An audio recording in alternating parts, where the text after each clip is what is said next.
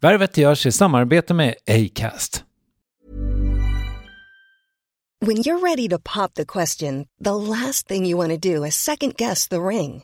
At BlueNile.com, you can design a one-of-a-kind ring with the ease and convenience of shopping online. Choose your diamond and setting. When you find the one, you'll get it delivered right to your door. Go to BlueNile.com and use promo code LISTEN to get $50 off your purchase of $500 or more. That's code LISTEN at BlueNile.com for $50 off your purchase. BlueNile.com, code LISTEN. Planning for your next trip? Elevate your travel style with Quince. Quince has all the jet-setting essentials you'll want for your next getaway, like European linen, premium luggage options, buttery soft Italian leather bags, and so much more. And is all priced at 50 to 80% less than similar brands. Plus, Quince only works with factories that use safe and ethical manufacturing practices. Pack your bags with high-quality essentials you'll be wearing for vacations to come with Quince. Go to quince.com/pack for free shipping and 365-day returns. Värvet presenteras i samarbete med Nasonex, utomhusmöjliggöraren, som de inte kallar sig av någon märklig anledning. Men det är i alla fall Sveriges mest köpta antiinflammatoriska nässpray mot allergisk snuva. Och nu kommer ett litet test, så fram med papper och penna du som lyssnar, nu kör vi. Fråga 1. Vill du vara ute mer i naturen? Fråga 2. Sitter du framför en skärm lite för mycket? Fråga 3. Är du allergisk?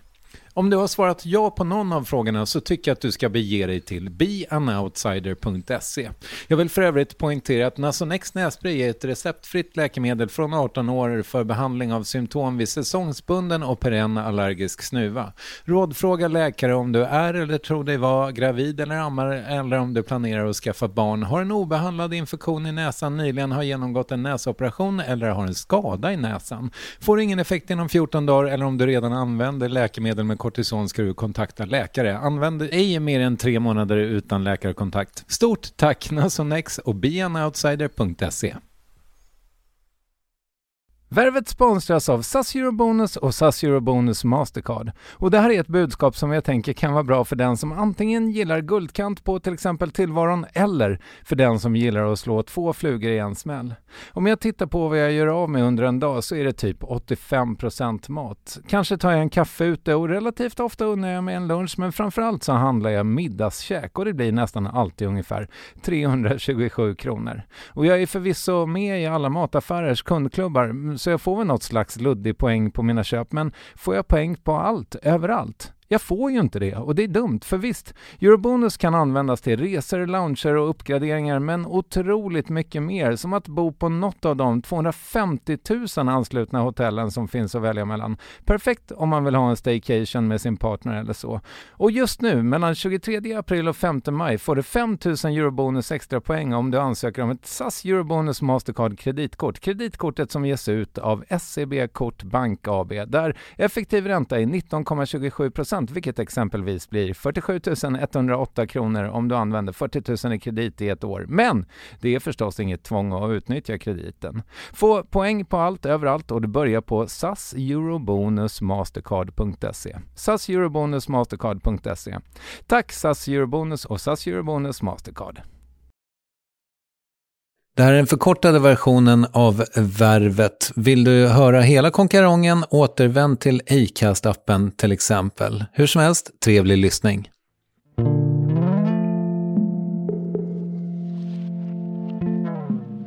Jag vet att det finns många människor som har samma som uppväxt som jag, samma känslor, samma trauma, allt det där. Och det gör att jag känner mig hemma på ett eller annat sätt. Men jag kommer nog aldrig hitta en miljö där jag bara så här, det här är liksom, här passar jag perfekt in i mallen.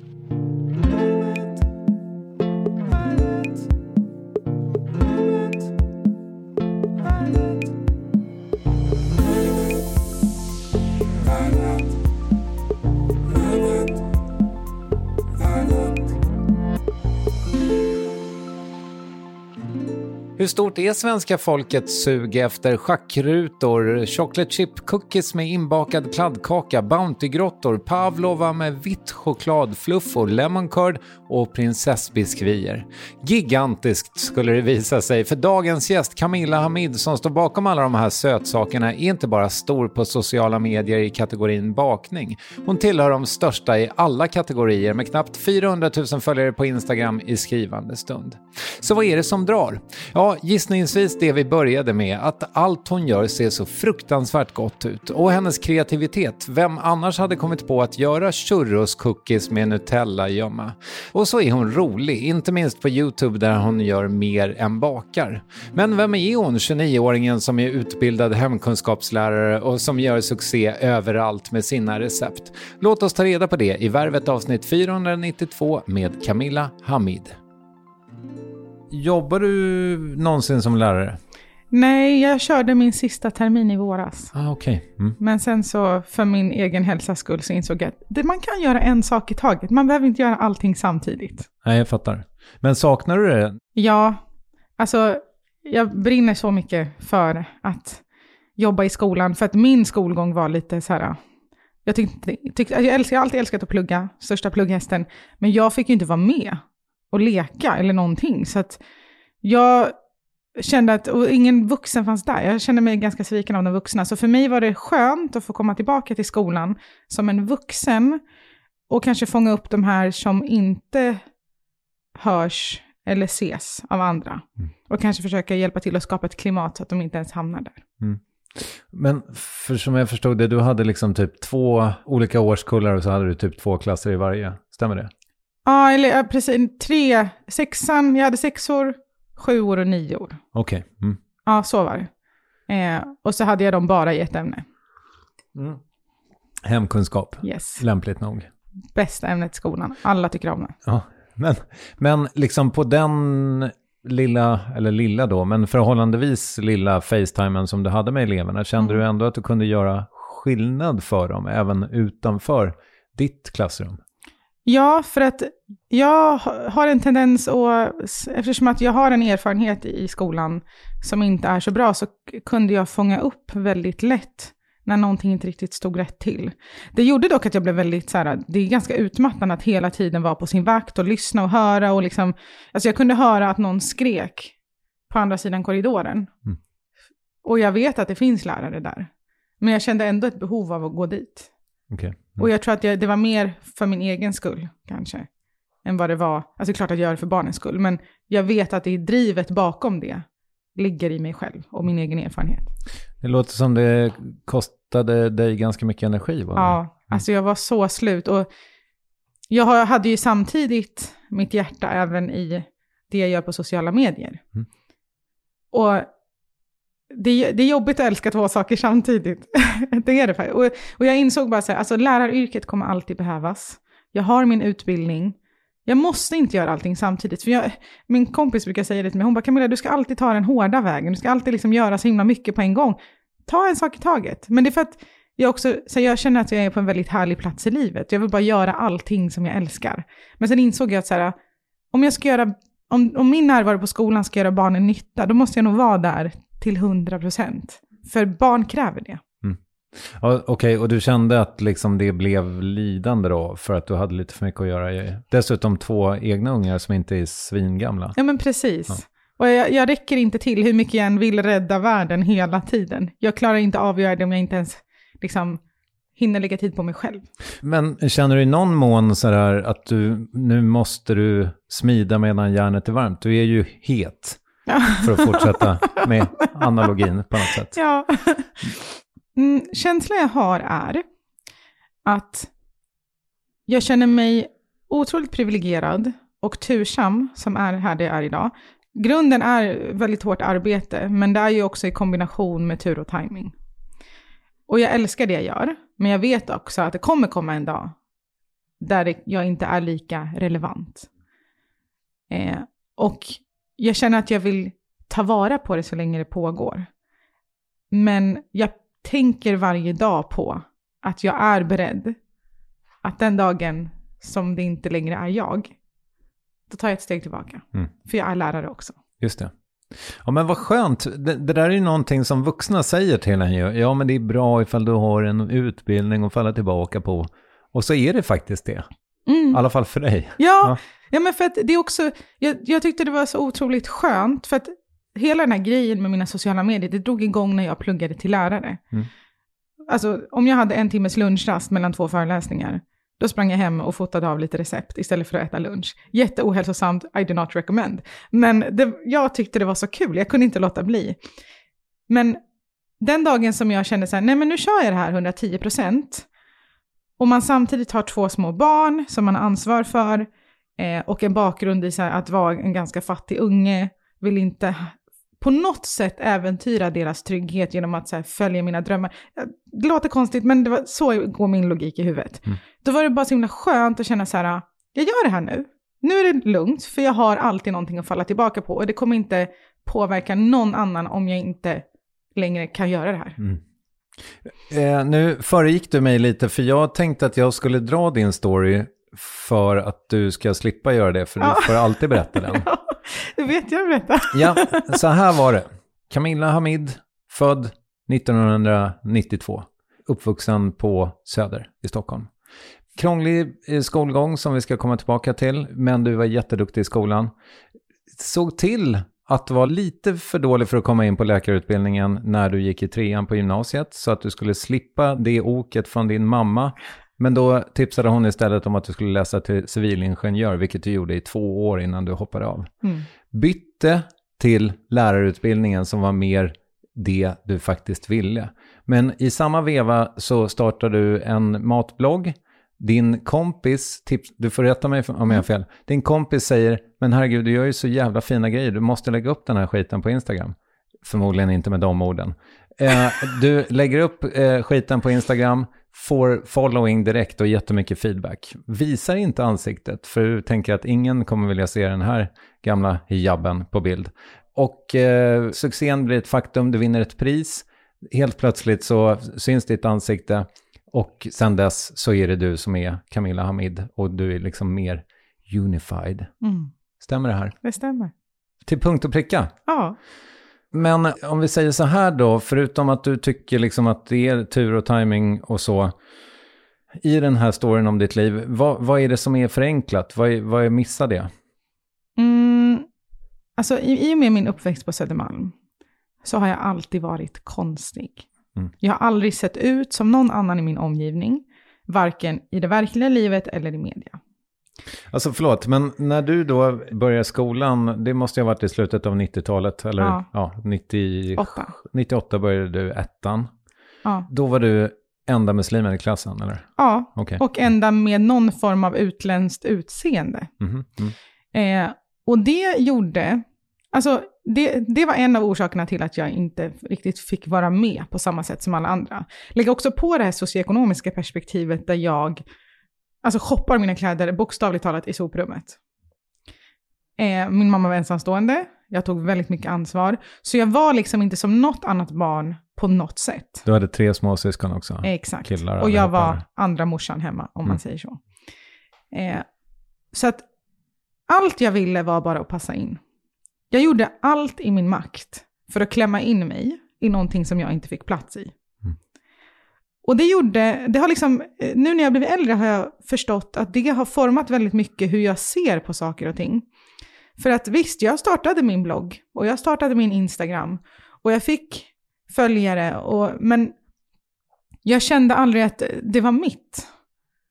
Att det var verkligen, jag känner hela tiden att min närvaro i sociala medier och i världen, att det är på villkor.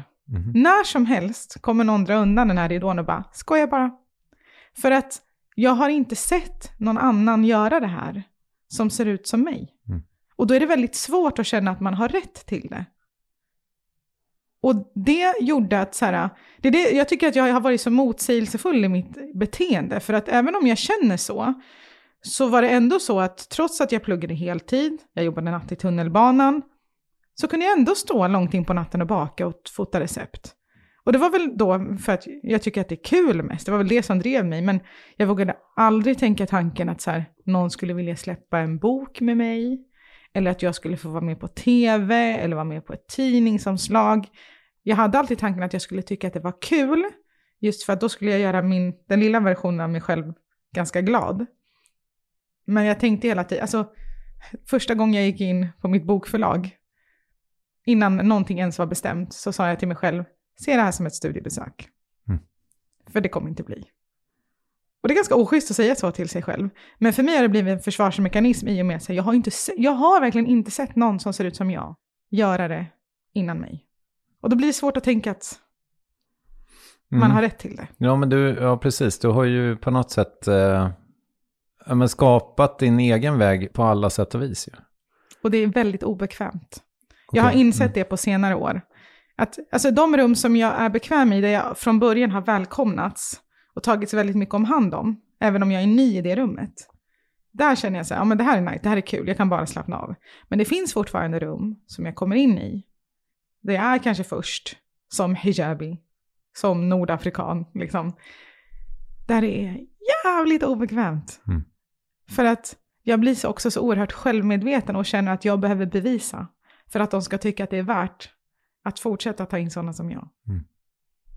Ja, vilket jävla ok. Eller? Ja. Men det är svårt att hitta någon som är så självklar som du också i det hon gör, tycker jag. Eller hen. Vad fint sagt. Ja, alltså, jag kan inte föreställa mig själv göra någonting annat. Nej. Det är det bästa jag vet. Jag kan märka sig ibland när jag blir upprörd eller så här, har stora känslor inombords. Det jag gör utan att ens tänka på det är att dra fram en bunk, en elvis. Och det låter så klyschigt, men det är verkligen så det är. Det är i bakningen som jag finner liksom lugn och ro. Men vad händer i ditt huvud då när du inte ens tänker på det och drar fram en bunke och en kavel?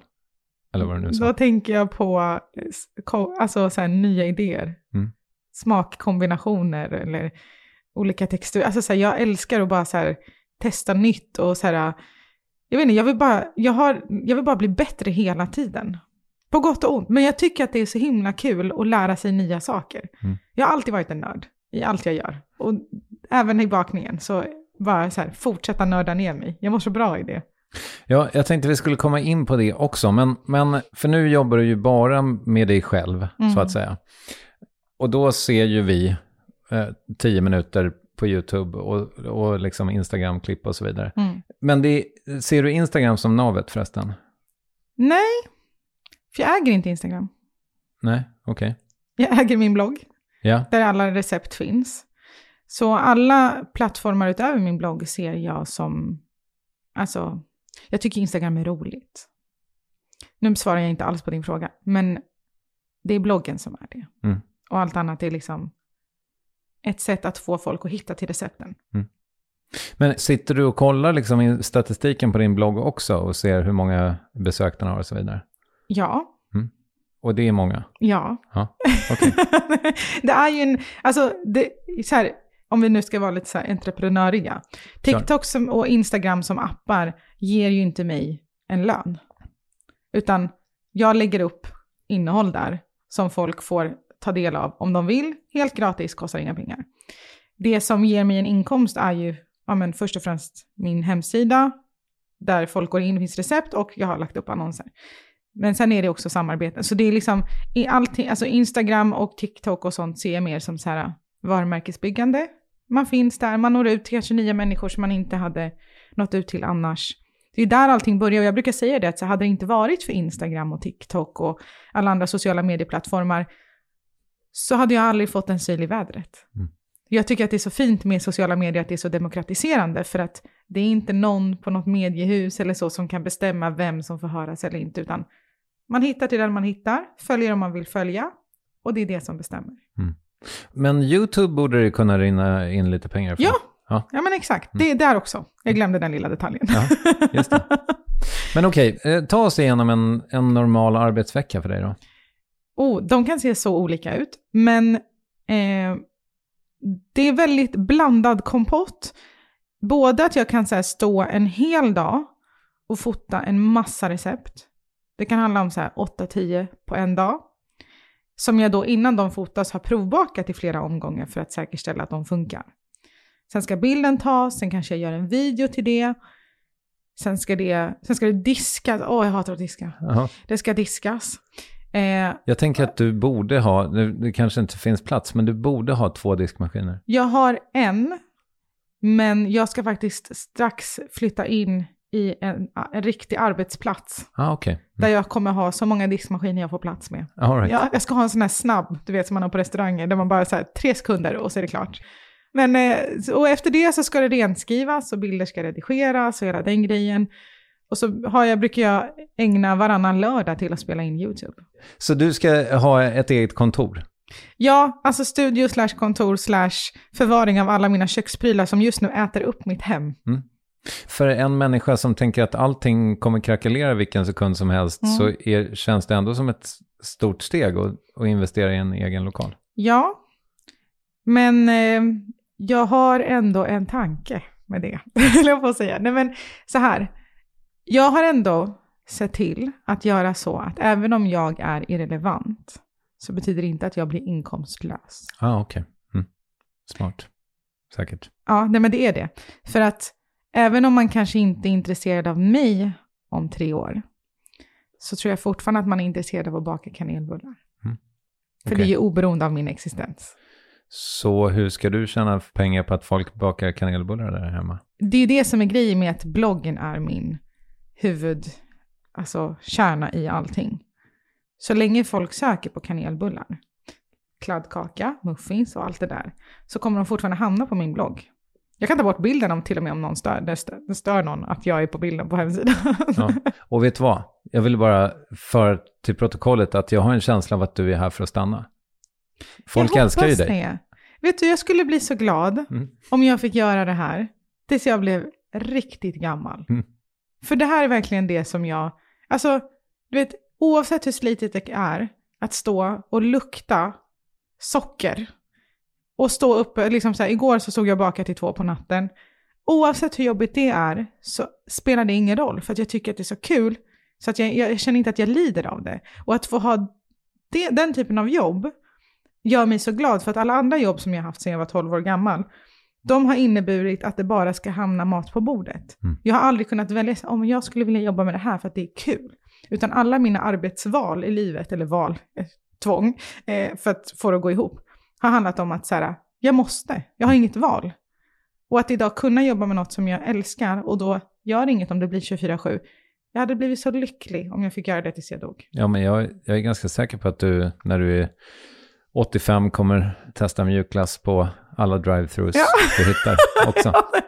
Alltså det är så kul. Alltså du vet, när jag gör den typen av innehåll så känner jag mig både så här som den lyckligaste ungen i hela världen och samtidigt bara så dum. Alltså det här kan inte vara ett jobb. Nej, fast det är det. Det är det. Ja. Gud vad fräsch. Jag är beredd att ge den här en 9. Millions of people have lost weight with personalized plans from Noom. Like Evan, who can't stand salads and still lost 50 pounds. Salads generally for most people are the easy button, right? For me, that wasn't an option. I never really was a salad guy. That's just not who I am. But Noom worked for me. Get your personalized plan today at Noom.com. Real Noom user compensated to provide their story. In 4 weeks, the typical Noom user can expect to lose 1 to 2 pounds per week. Individual results may vary. It's that time of the year. Your vacation is coming up. You can already hear the beach waves, feel the warm breeze, relax, and think about work. You really, really want it all to work out while you're away. Monday.com gives you and the team that peace of mind. When all work is on one platform and everyone's in sync, things just flow. Wherever you are, tap the banner to go to Monday.com.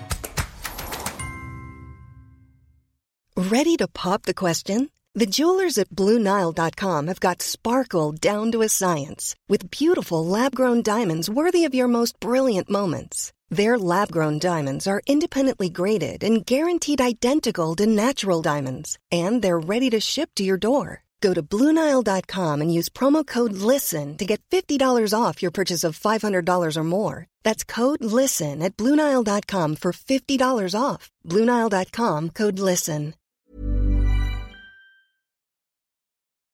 Rätt om jag har fel, men du är ju helt självlärd när det kommer till bakningen. Om jag skulle be dig liksom nyansera det svaret lite. Är du själv och lite YouTube-lärd? Ja, så det är en blandning av böcker och YouTube och så här. Jag kollade ju mycket på bakprogram när jag var liten. Och sen är jag också jag tycker det är väldigt kul att experimentera. Så det är väldigt mycket som jag bara så här, jag testar. Blir det bra så blir det bra. Blir det inte bra så är det bara testa på nytt. Men det självförtroendet har ju kommit ifrån att jag har bakat väldigt mycket innan. Att jag känner att jag kan testa. Vilket var ditt första liksom experiment som du minns? Gud. Jag minns bara det första jag bakade. Alltså så här i medveten ålder. Vad var det då? Det var mördegskakor från en tidning jag prenumererade på då. De blev skitäckliga, men jag fortsatte baka efter det. Och hur gammal kan du ha varit då? 10 kanske. Vad var det för tidning? Witch. Aha. Känner du till den? Nej. Det handlade om så här, tonåringar som kunde omvandlas till häxor. Aha. Någon slags serie? Ja. Förstår. Det finns en bild på dig någonstans när du hjälper din mamma och baka, tror jag. Ja. Och så är det en jättestor deg i bakgrunden. Men det måste ju vara matbröd, va? Ja, det är så här marockanskt bröd som man har till maten. Okej. Och vad är det för bröd?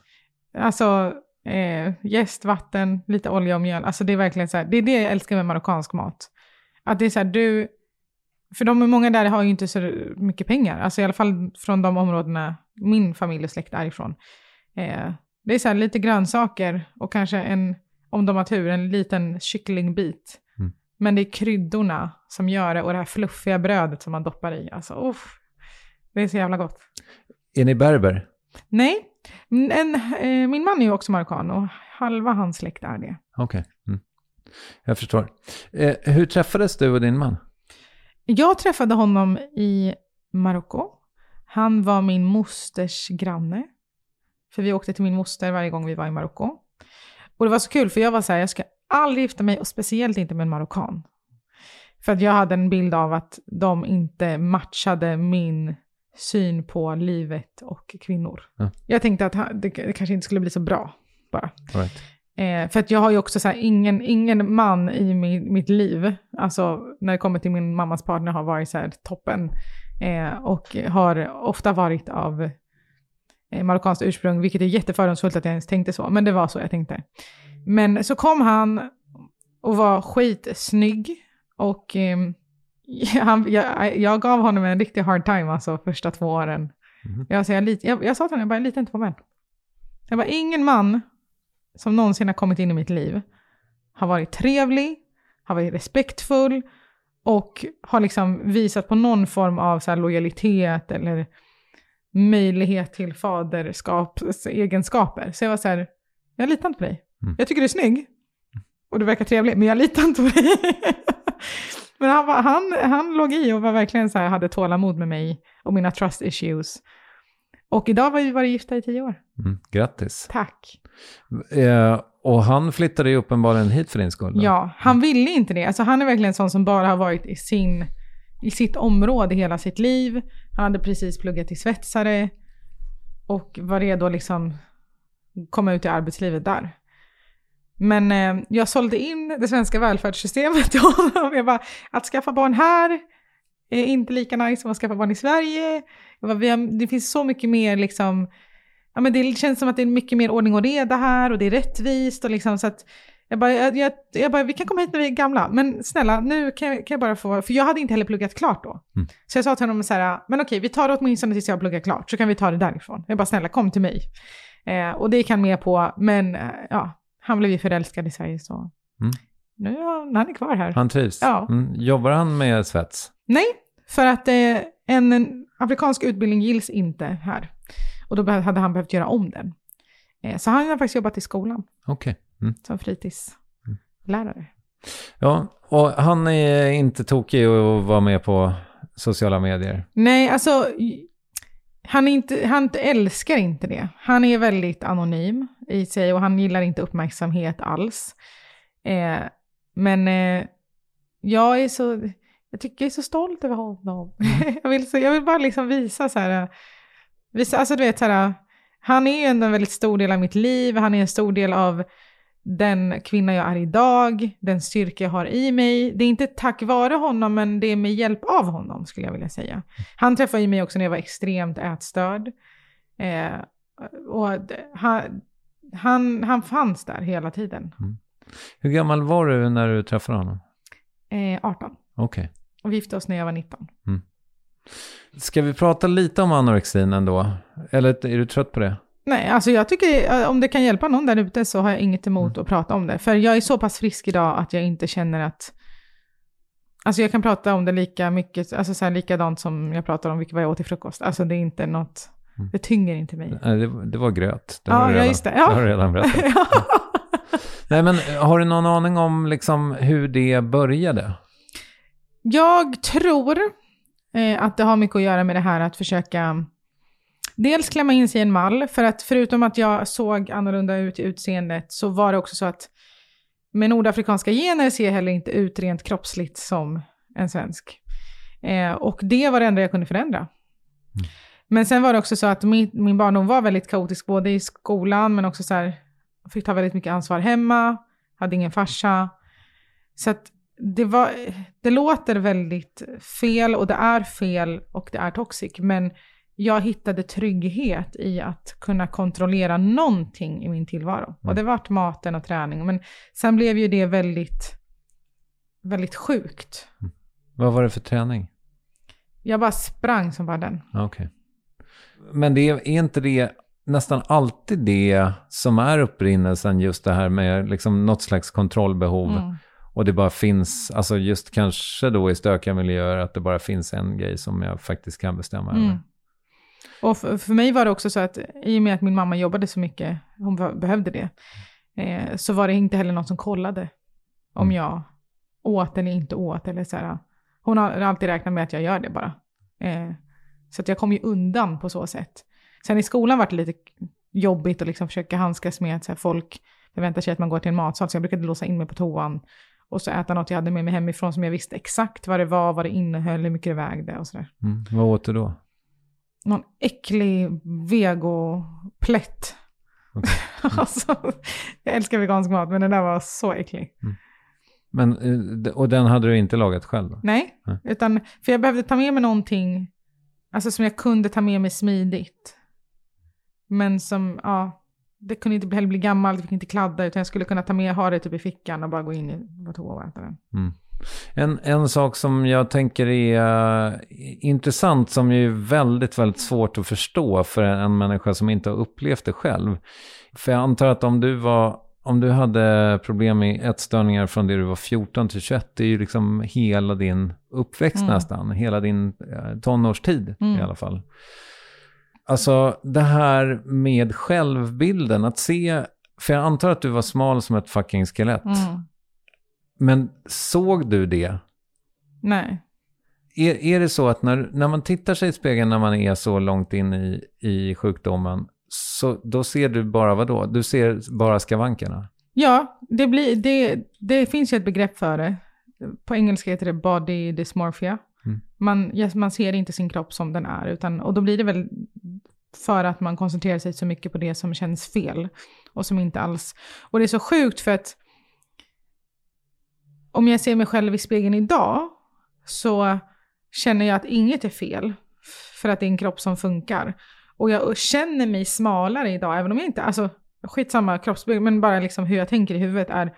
Jag känner mig mycket mer som att jag passar i min kropp idag. Och att jag känner mig smalare inom citationstecken än vad jag gjorde då när jag var pinsmal. Och det bara bevisar att det handlar inte om kroppsstorlek, utan att man känner sig så här: det här är min kropp, jag är bekväm i den. Den är bra. Men du sprang hela tiden. Alltså var det organiserat? Var det med någon klubb? Eller bara? Nej, jag bara... Alltså innan jag gick till skolan, in på ett gym, springa 1 timme ut till skolan. Tävlade du någon gång? Nej.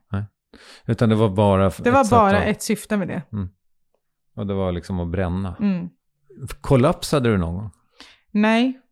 Jag vet inte vad det var i mig, men det var alltid någon liten som var så här... En liten röst som sa, du får inte dö bara. Och det var väl när det sen gick Alltså i gymnasiet var det som värst. Och jag minns att jag liksom det bara gick upp för mig så här, jag kan dö. Och då startade en väldigt tumultisk period av att försöka bli frisk själv. Och då var det bara så här, jag får inte dö. Men jag hade fortfarande så här, jag vill inte bli för stor, men jag får inte dö. Det var så kaotiskt. Jag minns inte. Att jag ens stod så här, studenten är ett under, för jag funkade inte. Men jag tror att om jag hade tagit hjälp hade den vägen kanske inte varit lika rörig. Jag vet inte. Nej, såg inte någon? Jag vet att jag blev skickad till skolsköterskan en gång för att någon hade sagt till henne att de var oroliga för mig. Men jag är också expert, alltså som ett barn som hade ganska kaotiskt hemma, jag är expert på att dölja. Okay. Och hitta ursäkter och förklara mig och liksom se till att så här, alltså om man vet att en skolsköterska ska vägen kan man ju se till att äta lite eller dricka lite och så. Utan att ge några idéer. Ja. Och som jag har förstått det så det här förändrades liksom när du åkte till Marocko? Ja, för att då möttes jag av en miljö utan... Alltså det fanns en spegel hemma hos honom. Och det var en sån där man kunde spegla ansiktet. Och i den marockanska matkulturen så äter man från samma tallrik. Jag hade ingen chans i världen att väga min mat. Lägg på att jag var kär och att jag inte kunde spegla hela min kropp. Och så hade jag... Alltså hela hans familj var så icke-ätstörd. Som du bara... Alltså du vet, jag tycker ändå att vart man än går i Sverige eller liksom i Europa så alltså, det är lite ätstört överallt kan jag tycka. Men det är inte det där. I alla fall inte i de miljöerna jag var. Och jag tror att, jag var ändå där i 1 års tid. Och även om det inte fixade allt så fixade det mycket. Att bara få liksom slappna av. För jag hade inget val. Det var ju fortfarande så att jag var väldigt försiktig för att jag var fortfarande rädd. Och det var ju ännu läskigare när jag inte kunde kontrollera maten. Men till slut när jag insåg att jag har ingen val. Jag kan, alltså there's no way out of this. Så tror jag att det bara liksom sinade ut. Och jag insåg att så här, han kommer tycka om mig oavsett hur jag ser ut. Förstod han att du var sjuk? Jag förklarade det för honom. Okej.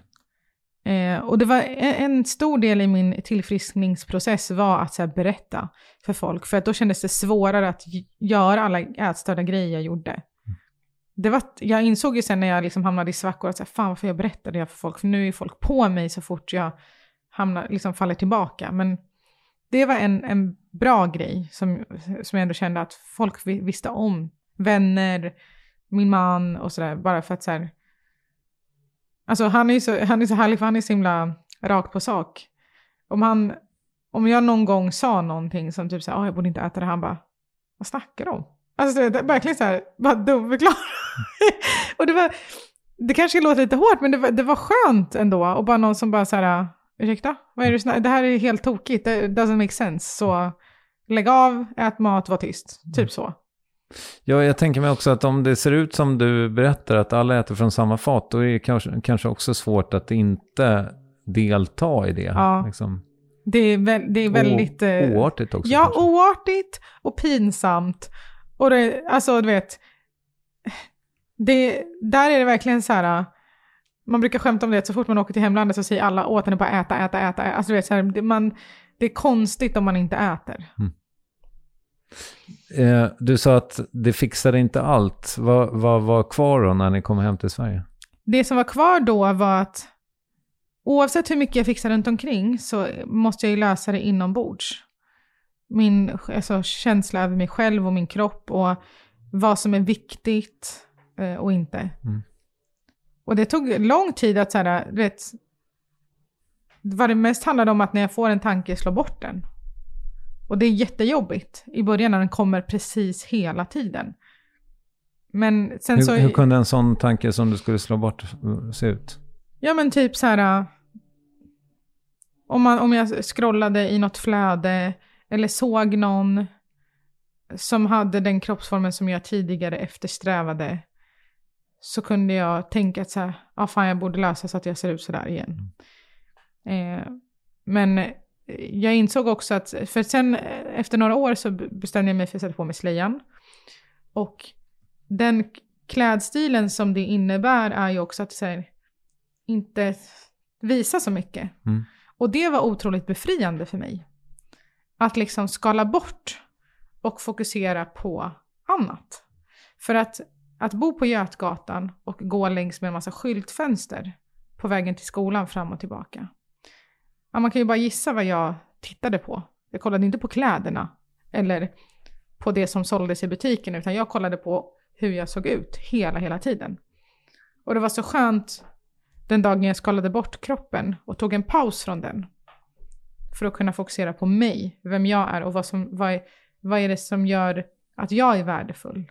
Jo, men att jag bara är, oavsett. Det är väldigt destruktivt att lägga sitt människovärde i sin kroppsform, för den kommer att förändras. Oavsett hur mycket man gör, alltså den förändras. Och sen var det också så att jag blev gravid, jag fick mitt första barn. Och då såg jag min kropp på ett helt annat sätt. Den är liksom, jag hade min dotter i den. Och sen så matade jag henne med den. Och sen så har jag blivit den här mamman som, när mina barn säger, åh mamma, din mage är så gosig. Och jag vill vara den. Jag känner mig mycket mer tillfreds med att de tycker att min mage är gosig. Än någonting annat. Vad fint. Du låter ju verkligen frisk då, tänker jag. Ja, idag känner jag att jag verkligen är det. Sen har jag också gjort grejer som har gjort att det har blivit lättare att hålla sig här. Jag tar ansvar över mitt flöde på Instagram i form av att det är ingen idé att följa människor som inte ser ut som jag om det inte gör mig glad. Om det enda syftet det tillför är att jag börjar ifrågasätta hur jag ser ut. Så att jag försöker liksom fylla mitt flöde med saker som får mig att må bra. Men också till exempel när det kommer till, jag älskar kläder, jag tycker det är roligt med kläder. Men det ger mycket mer att följa folk som har ungefär samma kroppsform som mig när det kommer till kläder. För då ser jag ju hur det ser ut på en sån som jag. Annars kommer jag ju bara, jag får ju ingen uppfattning om jag följer någon som inte ser ut som jag. Det blir svårt och då är det så lätt för mig som har en ätstörd historia att falla in på fel tankar. För jag har förstått att det är jättemycket liksom träningsfreaks som följer dig, men då följer du inte tillbaka. Nej. Det kan de glömma. Ja, alltså jag följer en del som tränar, men för det finns en blandning. Det finns många som tränar som inte alls... vissa har den här att det ska liksom vara så himla strikt och förbjudet med vissa saker. Och det klarar inte jag av att följa. Men de som pratar om rörelse mer i en liksom... att det frigör endorfiner eller att det gör en glad eller ger en energi, men sen inte pratar så mycket om att kontrollera maten. Där känner jag att det inte är några problem att vara. Låter sunt. Du nämnde dina föräldrar förut. Finns din pappa i ditt liv? Nej. Okej. Och det är fine? Jag var inte fine med det när jag var liten, men nu har jag blivit... Jag har en man som är världens bästa pappa till sina barn. Och att få se det, hur han är med dem, och speciellt eftersom att jag har 2 döttrar. Så jag speglar ju väldigt mycket i dem. Jag ser ju mig själv i dem. Liksom. Och att få se dem med en så fin pappa. Närvarande, gör allt med dem. Alltså han har varit, du vet, sen de föddes, byter blöjor, matar, nattar. Alltså du vet, han dör för dem. Det har liksom gjort att jag sörjer inte det andra så mycket. För nu får jag liksom se det fina, och eftersom att jag ändå har fött de här barnen känns det ändå som att jag får det också på något sätt genom att bara se det i min närhet och förstå att det måste inte bli som det blev för mig för alla barn. Har de mormor i sitt liv? Ja, men hon är det som är så roligt, man brukar säga det att det är så typiskt personer som kommer till Sverige som är vana vid att jobba hårt, den dagen de inte behöver göra det längre, deras barn är vuxna, flyttat ut, det är svårt att släppa den vanan. Men hon finns där och hon är en jättebra mormor, men jag har försökt intala henne att så här, du kan slappna av nu, vi är vuxna. Men det är svårt. Ja. Hon tycker också om sitt jobb. Du fyller ju 30 nästa år, vad önskar du dig? Får jag önska mig vad jag vill? Ja. Levererar du det då? Nej. Nej, alltså jag bara önskar att jag får jobba med det här hela livet. Och ha hälsan i behåll, friska barn, frisk familj. Och bara så här härligt. All right. Ja. Ska se vad jag kan göra. Tack. Nu är vi framme vid succémomentet, frågor du inte fått förut. Är du beredd? Yes. Börja med en musikfråga.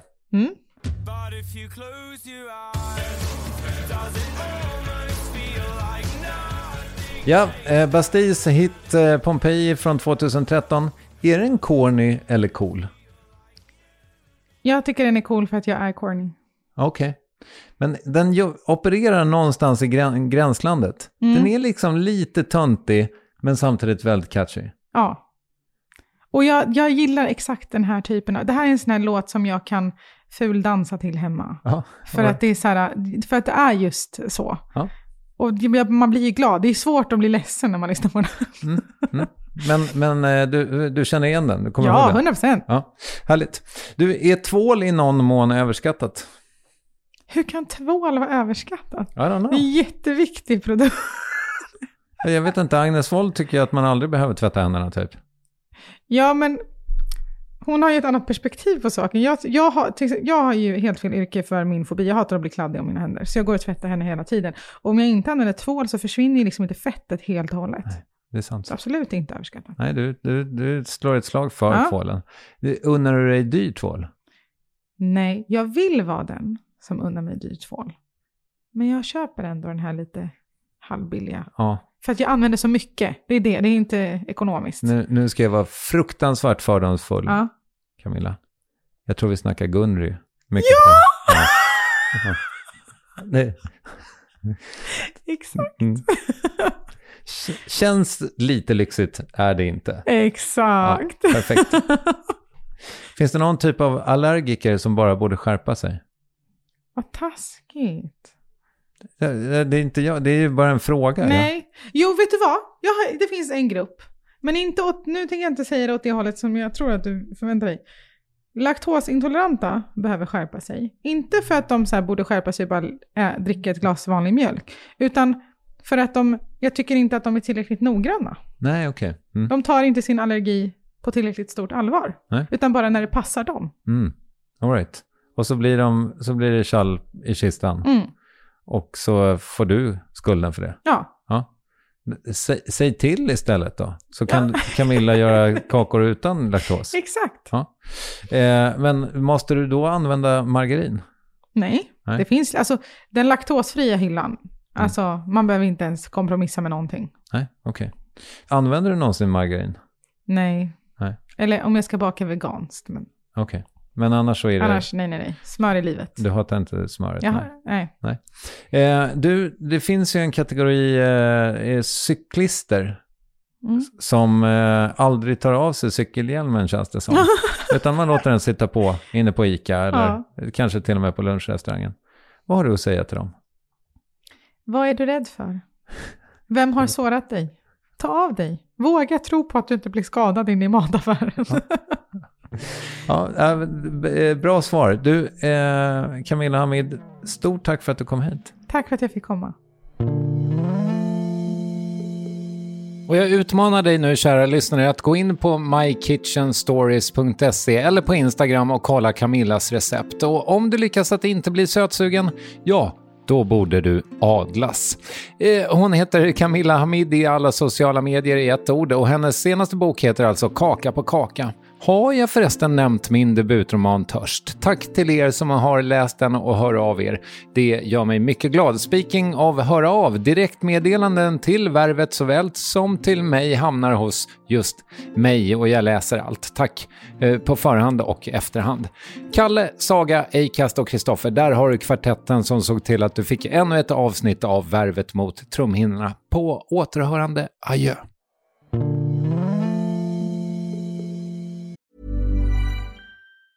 A lot can happen in 3 years, like a chatbot may be your new best friend. But what won't change? Needing health insurance. United Healthcare Tri-Term Medical Plans, underwritten by Golden Rule Insurance Company, offer flexible, budget-friendly coverage that lasts nearly 3 years in some states. Learn more at uh1.com. Planning for your next trip? Elevate your travel style with Quince. Quince has all the jet-setting essentials you'll want for your next getaway, like European linen, premium luggage options, buttery soft Italian leather bags, and so much more. And is all priced at 50 to 80% less than similar brands. Plus, Quince only works with factories that use safe and ethical manufacturing practices. Pack your bags with high-quality essentials you'll be wearing for vacations to come with Quince. Go to quince.com/pack for free shipping and 365-day returns. When you make decisions for your company, you look for the no-brainers. And if you have a lot of mailing to do, Stamps.com is the ultimate no-brainer. It streamlines your processes to make your business more efficient, which makes you less busy. Mail checks, invoices, legal documents, and everything you need to keep your business running with Stamps.com. Seamlessly connect with every major marketplace and shopping cart. Schedule package pickups and see your cheapest and fastest shipping options from different carriers, with rates up to 89% off USPS and UPS rates. And with the Stamps.com mobile app, you can take care of mailing and shipping wherever you are. Make the same no-brainer decision as over 1 million other businesses with Stamps.com. Sign up with code PROGRAM for a 4-week trial, plus free postage and a free digital scale. No long-term commitments or contracts. That's Stamps.com. Code PROGRAM.